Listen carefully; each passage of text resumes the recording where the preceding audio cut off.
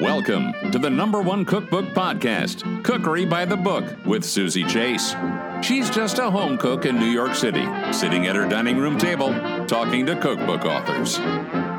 Hello, I'm Darren Bresnitz. I'm the co-host and co-author of Snacky Tunes. Music is the main ingredient, which is our new book that I did with my brother, Greg, and our producing partner, Conk Fan, out on Faded Now.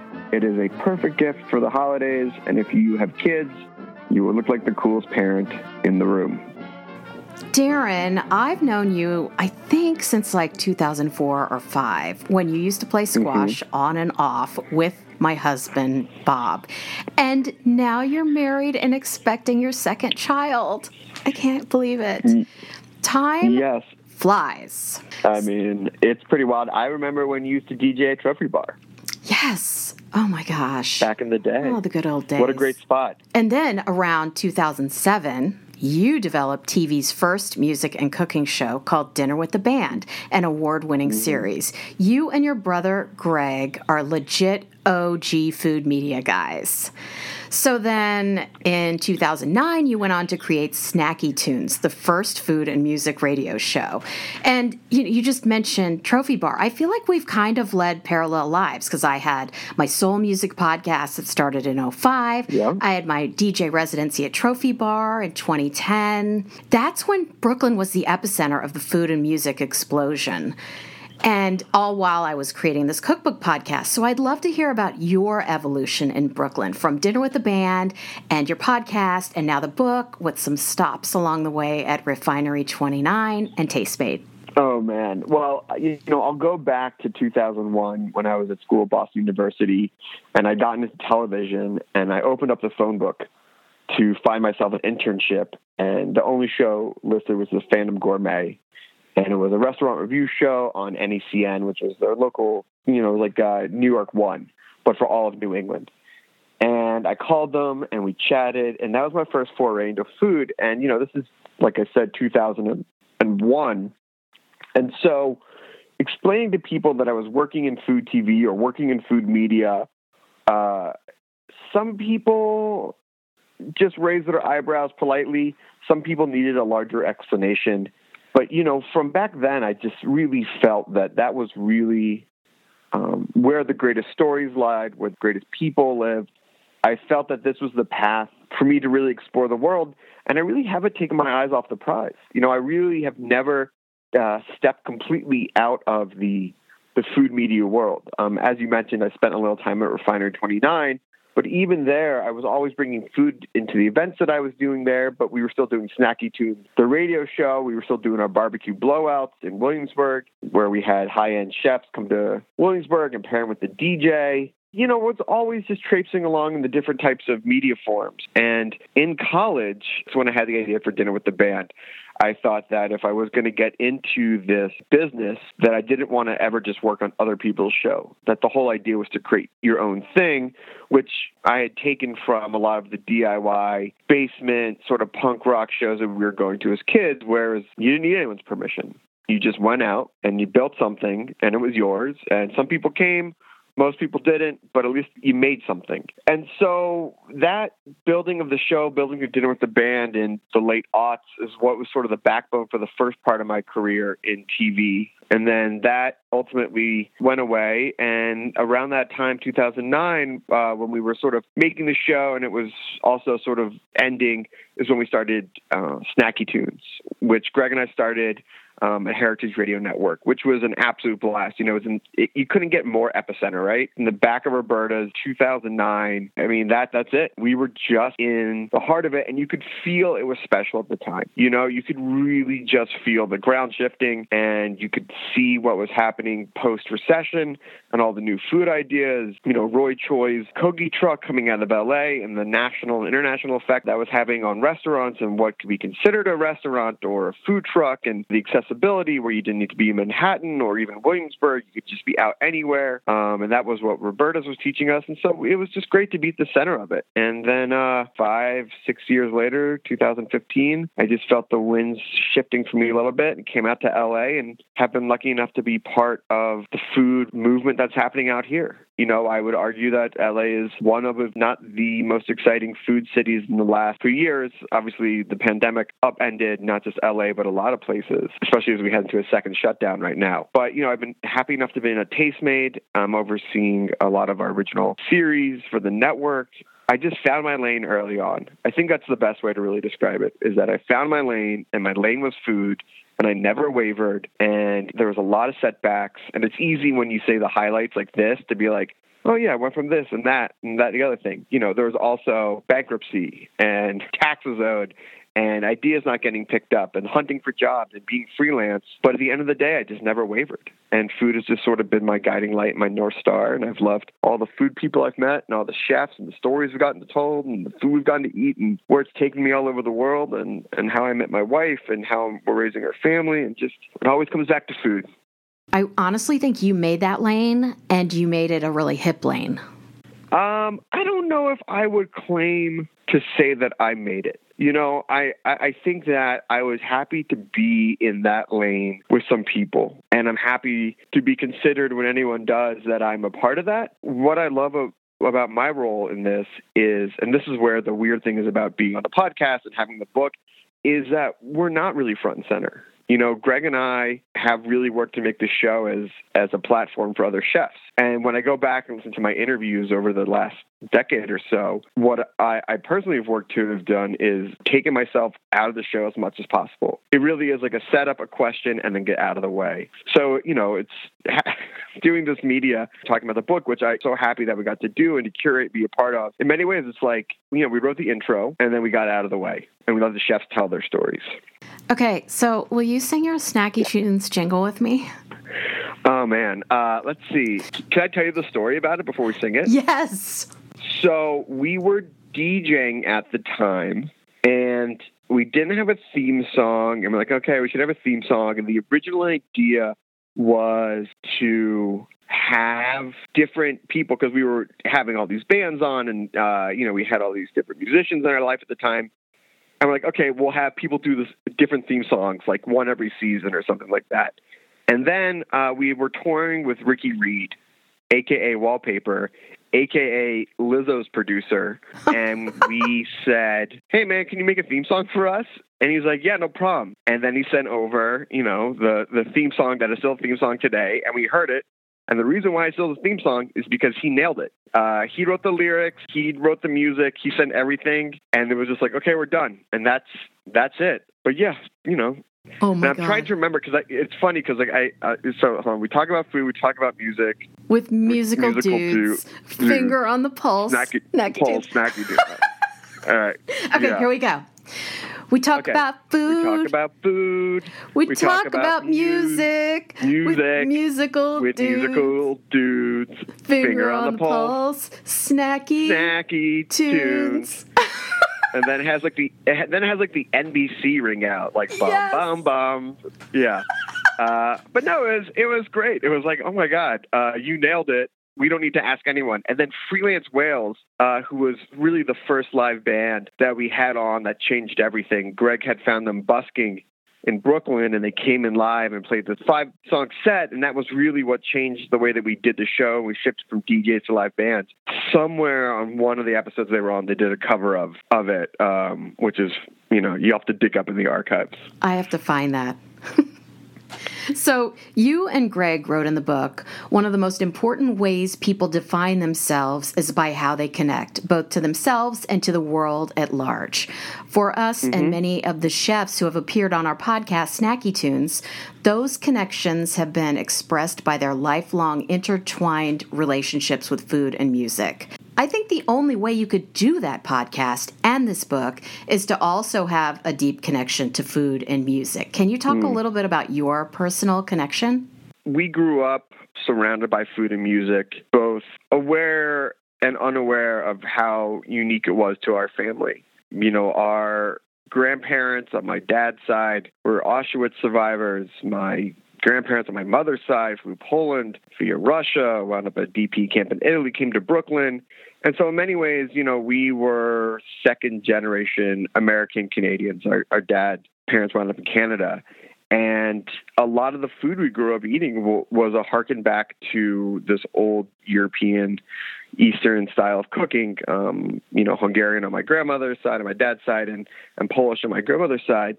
And so the idea of us eating food from scratch, being cooked from the kitchen, my mom carried on the tradition as well, was just second nature to us, and taking it for granted is maybe a weird way to say it, but just being unaware that wasn't how everyone ate. Like, we didn't eat fast food. We rarely went out to restaurants, not in a bad way. We just, we're always cooking at home. And if we did go out to eat, it would be Chinatown or, Jewish deli or something like that. And so food really became something that we were excited about. And then for music, my father played guitar and was really into music. He was in Montreal growing up, and he would go see all the Motown bands that would come over from Detroit. He'd sneak into the bars when he was like 16. And he would also come to the States when he and my mom were dating and bring back LPs that hadn't been released in Canada and have people over and share music with them. And so, growing up, he'd always share music with us, and there was always music on in my house. Every weekend morning we'd wake up to music and food and things like that. And so it just became ingrained in us that listening to music and eating food was just central to bringing people together, connecting with family, taking time to listen to a record or eat a meal together. And then as we got older and we started going out into the world, we weren't cooking as much for ourselves. And this was the late 90s. So food really hadn't taken off the way it had. But music, we were super into the music scene, and we'd go out of the suburbs of Philadelphia and into the city itself, or go to our friends' shows and see, emo bands and indie bands and punk rock bands and things like that. And just the idea that, you could create your own show, you could create your own T-shirt, you can make your own songs. That just sort of gave us the definition of making things on our own. To us, the food and the music itself is how we connected with people. So this book is complete with all new interviews, recipes, and playlists from 77 chefs from around the world who share how music has shaped them and its influence on the culinary world. When I first saw this book, I was like, yay, it's a compilation of your podcast interviews from over the years, but it's not. It's all new. Describe how you chose the chefs for this book. Greg had the concept to do a book, and I believe the original idea was go back, pull this out of interviews of chefs that we had on the show. But to be honest, if you go back and listen, like, music pops up, but not every chef really goes into depth, and the stories that we're asking are not really the stories that we asked in the book. So we quickly realized that we needed to do a whole new format. Dale Talday, Nyesha Arrington, and Mark Vetri were the three chefs who we reached out for the pitch, whose stories wound up in the book, and they helped us formulate what we would ask and things like that when we were doing our proposal for Phaedon. Knowing that this is going to be a national, international book, we sort of said, okay, half-ish of them were going to be North America, the rest will be international. And then we kept going along the lines of, how do we want to make this book diverse, right? Because we thought that you could easily fall into a very specific type of chef who do these compilation books, and then you're not getting any variety. And we knew that we wanted to have some heavy hitters, your Dominique Crenn, your Curtis Stones, your Ozma Khans, your Ben Shiris. But then we also wanted to have some new chefs that people maybe had never heard of, like Loic Dablé or Manu Bufara or Monique Fiso. Some chefs who might be on our radar or, but might not be known at a larger level if you didn't know chef in general. And so we just went to work. I mean, we gritted it out, to be honest. Like, we really were really disciplined and diligent in the type of chefs we reach out to and the diversity, which was really key from us at the beginning. And we didn't want to have the thing where we're doing all this work and we wake up 6 months, 7 months, 8 months in and we go, oh my God, we didn't stick to our guns. We sort of fell short in who we wanted to be in this book. And so, after the friends and after the colleagues, when we started looking at who we thought still needed to be in the book and where we wanted some representation, we have all 6 continents represented. We started just doing research, and some of them were cold emails. Some of these people, the only interaction we've ever had with them was, hi, how are you? You don't know us. Would you be a part of this book? Here's the questionnaire. Do you want to get on the phone? Let's talk things out. And people were really gracious with their time and their stories and the communication. I have now dozens of cities and chefs that I want to visit all over the world and eat their food and meet them for the first time. So you just mentioned Manu Bufara. Is that how you pronounce her last name? Yes. A chef in Brazil. I love that you gave a voice to emerging chefs. Mm-hmm. Can you talk a little bit about her? Manu's incredible. In doing our research and what I personally know about chefs all over the world, I would say South America is one of my weak points. I don't know a ton. I haven't had the pleasure of visiting there yet, and we knew that Brazil has one of the best culinary scenes in the world. It's super diverse. They have a great amount of history and cultural representation, ingredients, and what we love about Manu is that she really is at the forefront of this new type of cooking where it's both paying homage to Brazilian cuisine, but at the same time moving it forward. I mean, the fact that she picked feijoada, which is, I believe, the Brazilian national dish, as her dish, but then modernizes it with some of the techniques and some of the ingredients, really shows, the culmination, and is really a perfect example of the type of food she makes. Feijoada, it was created by African slaves who came to Brazil,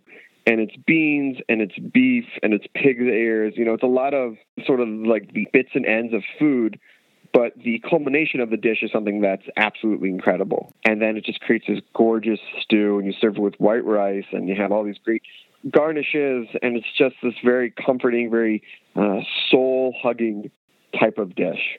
Manu just worked with local communities. She transforms abandoned sites into urban areas. She's a teacher. She's a chef. She's just one of those people who I go, can I hang out with you? How do we get to hang out more? And we reached out. She said yes.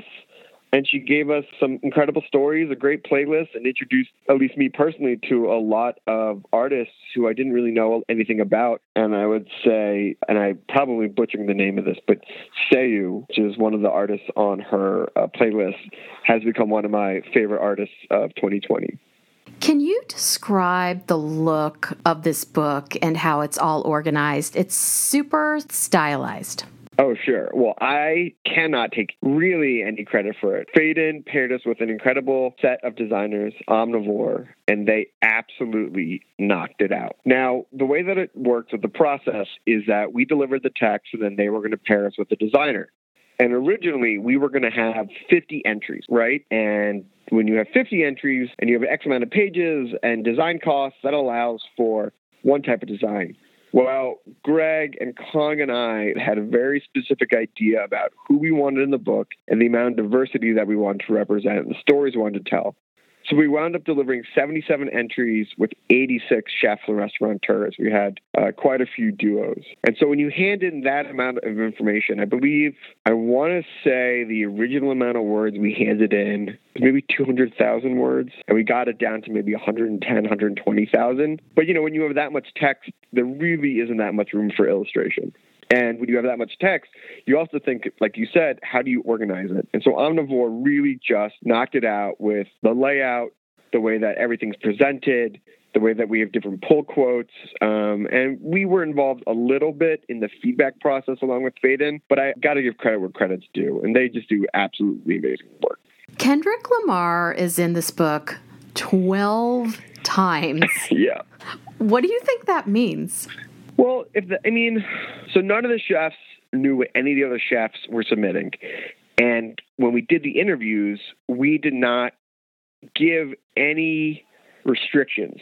We had a list of questions that we asked, and we would ask the questions and then sit back. We didn't tell anyone what recipes to make, what songs to pick, which artists to lean into. And when you do something like that, you get some really fun coincidences, such as this one. Let's be honest, Kendrick Lamar is one of the most prolific artists in the last half a decade, right? But also, he's got that same mentality that all great artists have, and a lot of the chefs we talk to are great artists into themselves. It's inspirational, it's pushing yourself. It's, looking at a tough situation and persevering. And I think when you're just in the kitchen, you're grinding it out and you're making a name for yourself and you're working really hard, someone like Kendrick Lamar is a perfect ally when you're listening to music and looking for that type of inspiration. Now to my segment called Last Night's Dinner, where I ask you what you had last night for dinner. So I finally was able to unpack all of my cookbooks. And I didn't want to fall into these are ornamental only. They look nice, but I wanted them to be both form and function. And so what I made was the Phoenician's Diner's chicken and dumplings. You take a whole chicken, you boil it, you break it down, you pull the chicken off, then you add all these root vegetables with some cream and a little cornstarch to thicken it up, and you just let that cook, and that's just absolutely incredible. And then you make these little biscuits with fresh chives and buttermilk, which are their take on the dumplings, which actually I really like because I do like the texture a little bit better. And then you serve it up in one bowl. And there's just so much in this recipe, but it actually gets better each day. So day 3 of the chicken and dumplings was absolutely fantastic. My daughter loved it. My wife loved it. It's a very comforting dish when it gets, I guess cold out here is below 50. But it does make me feel like I'm back east. It does have like a lot of those flavors. Where can we find you on the web and social media? And tell us about your virtual book tour. So you can find everything you need to know about us at snackytunes.com. You can also go to heritageradionetwork.org. Faden.com is where you can buy the book, but also if you want to support independent bookstores, we are huge advocates of that, so you can go there. And personally, you can find me at Instagram, Darren Bresnitz. The virtual book tour, Greg had the idea of doing a virtual book tour and started putting it together, and then Kong and Faden and myself also helped put that together, but we did over 10 stops, and the idea was in each city we paired a different chef with a band, and usually the chef and the band knew each other. But look, we wanted to talk with people, we wanted to get the word out, we wanted to at least somewhat celebrate the book in some sort of physical presence, and the response we got was really good. Hopefully sooner than later, at least hopefully for the second half of releases in 2021, people will get back to physical tours. In the book you wrote, we hope you'll find a piece of yourself somewhere in these stories and be moved to create something of your own to share with the world. It was so great chatting with you, Darren. Thanks for coming on Cookery by the Book podcast. Thank you so much for having me. Really appreciate it. And stay safe. Have a great holiday season, and we will see you in the new year. Subscribe over on cookerybythebook.com. And thanks for listening to the #1 cookbook podcast, Cookery by the Book.